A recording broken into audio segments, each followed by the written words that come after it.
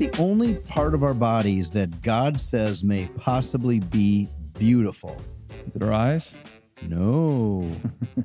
And the truth is, we know that there definitely is beauty in the human body, and we are attracted to features in each other, and that's a good thing. But there's only one thing that the Scriptures clearly says may be beautiful, no matter what it actually looks like. Yes, and as we'll see, it's our elbows in Romans chapter 10.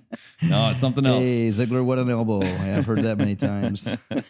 Romans chapter 10. Verse 1, you want to pick up? You want to start? Sure. It says, by the way, you're listening to Between the Lines. I'm Junior. I'm Scott. And here we are, Romans chapter 10, verse 1. It says, Dear brothers and sisters, the longing of my heart and my prayer to God is for people of Israel to be saved.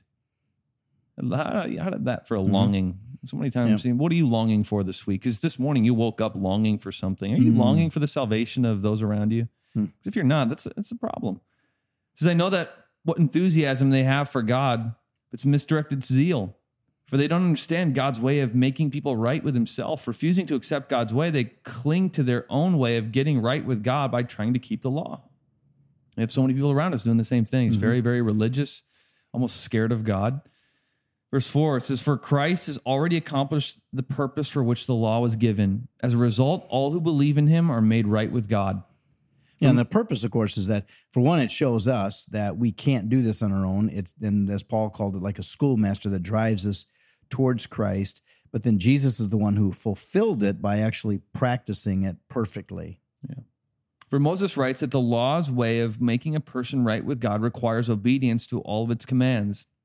But faith's way of getting right with God says, don't say in your heart who will go up to heaven to bring Christ down to earth, and don't say who will go down to the place of the dead to bring Christ back to life again. In fact, it says the message is very close at hand. It is on your lips and in your heart. And that message is the very message about faith that we preach. If you openly declare that Jesus is Lord and believe in your heart that God raised him from the dead, you'll be saved. For it is by believing in your heart that you are made right with God, and it is by openly declaring your faith that you are saved. As the scriptures tell us, anyone who trusts in him will never be disgraced. Jew and Gentile are the same in this respect. They have the same Lord who gives generously to all who call on him. For everyone who calls on the name of the Lord will be saved. And Paul really puts a lot of emphasis on verbalizing what's going on in the heart.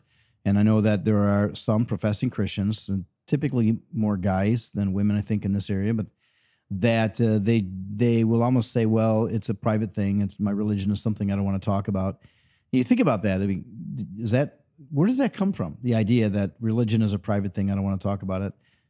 I don't think God has ever said that. Yeah. If we're feeling that, it's not coming from God. It's coming from another source. Could you imagine your wife saying something like that? Well, I don't want you talking about the fact that we're married. I don't want you telling people about it. Well, that's nuts. Red flag there. Yeah. Of course, if a person belongs to Jesus, they will openly declare it. That's Paul's point here.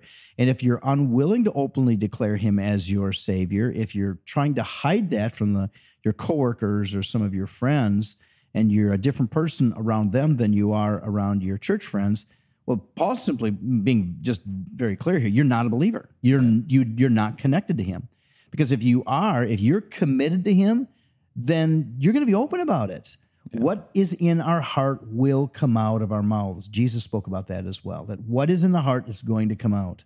Yeah. So based on what comes out of your mouth, what is in your heart? Well, Jesus also said, deny me before men and I'll deny you before the Father. It's like salvation is so public. That's really the point it affects every part of us. There is no way of keeping it private. It's impossible. It is not a private thing. It is an open and public relationship for those who are genuine. And that's what baptism is supposed to be, right? Is this public declaration.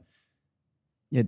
The early Christians did not believe a person could be genuinely saved if they wouldn't get baptized, not because the act of baptism is what saves, but the unwillingness to get baptized means an unwillingness to publicly identify with Jesus, meaning it wasn't genuine. Yeah. And so this open declaration is a big deal. It reveals the heart, and it shows whether or not repentance has taken place and if Jesus really is in charge of their life. You want to take it to verse 14? Yeah. So verse 14, but how can they call on him to save them unless they believe in him? And how can they believe in him? That word is the word for faith. In him whom they have never heard about. And how can they hear about him unless someone tells them? And the word there tells them is proclaim, a keruk, a word for preaching and proclaiming. And how will anyone go and tell them without being sent? And that is why the scriptures say, here we have it, how beautiful are the feet of messengers who bring good news. So you can know that you've got at least one beautiful body part. Everything in you might be ugly, but you've got beautiful feet. If you're willing to share what Jesus has Maybe not done. physically. I've seen some pretty nasty feet out there. Yeah, especially preacher feet. Yep. But he's not talking physically, of course. No, He's but- being metaphor. You know, he's speaking in metaphors. And it is a beautiful metaphor because we're willing to use our feet to take us to people who need Jesus.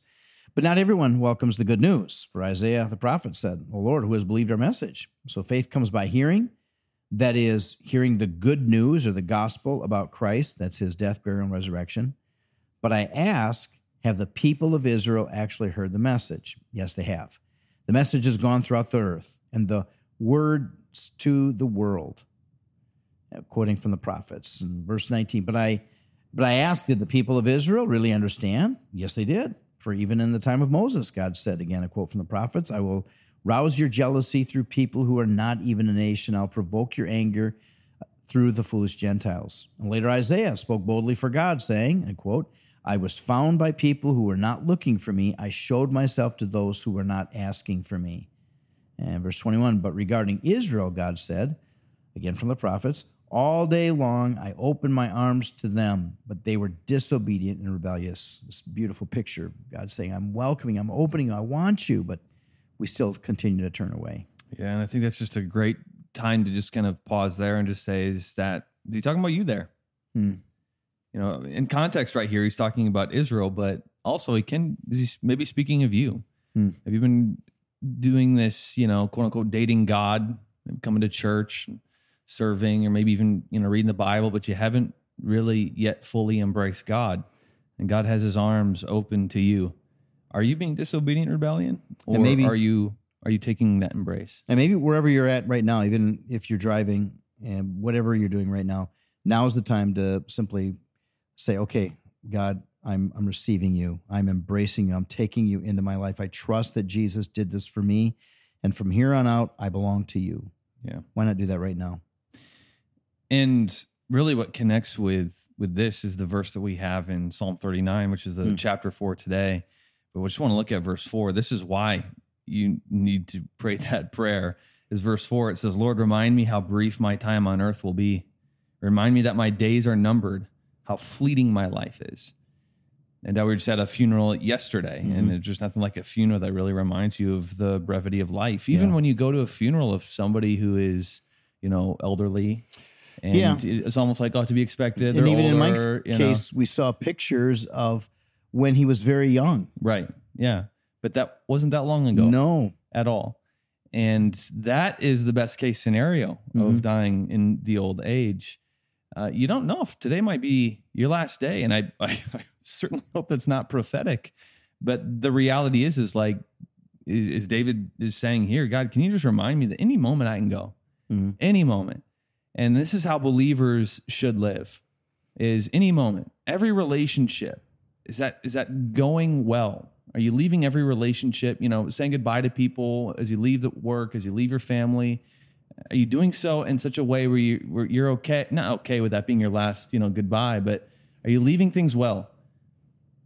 Because this is the only chance we have to prepare for eternity, but eternity lasts forever. So the most important thing you've got to do right now is to prepare for what lasts forever. That's right. And if you haven't done that, do that right now. Anyway, it was good to be with you once again, and we look forward to continue on in both Romans and Psalms tomorrow. See you tomorrow.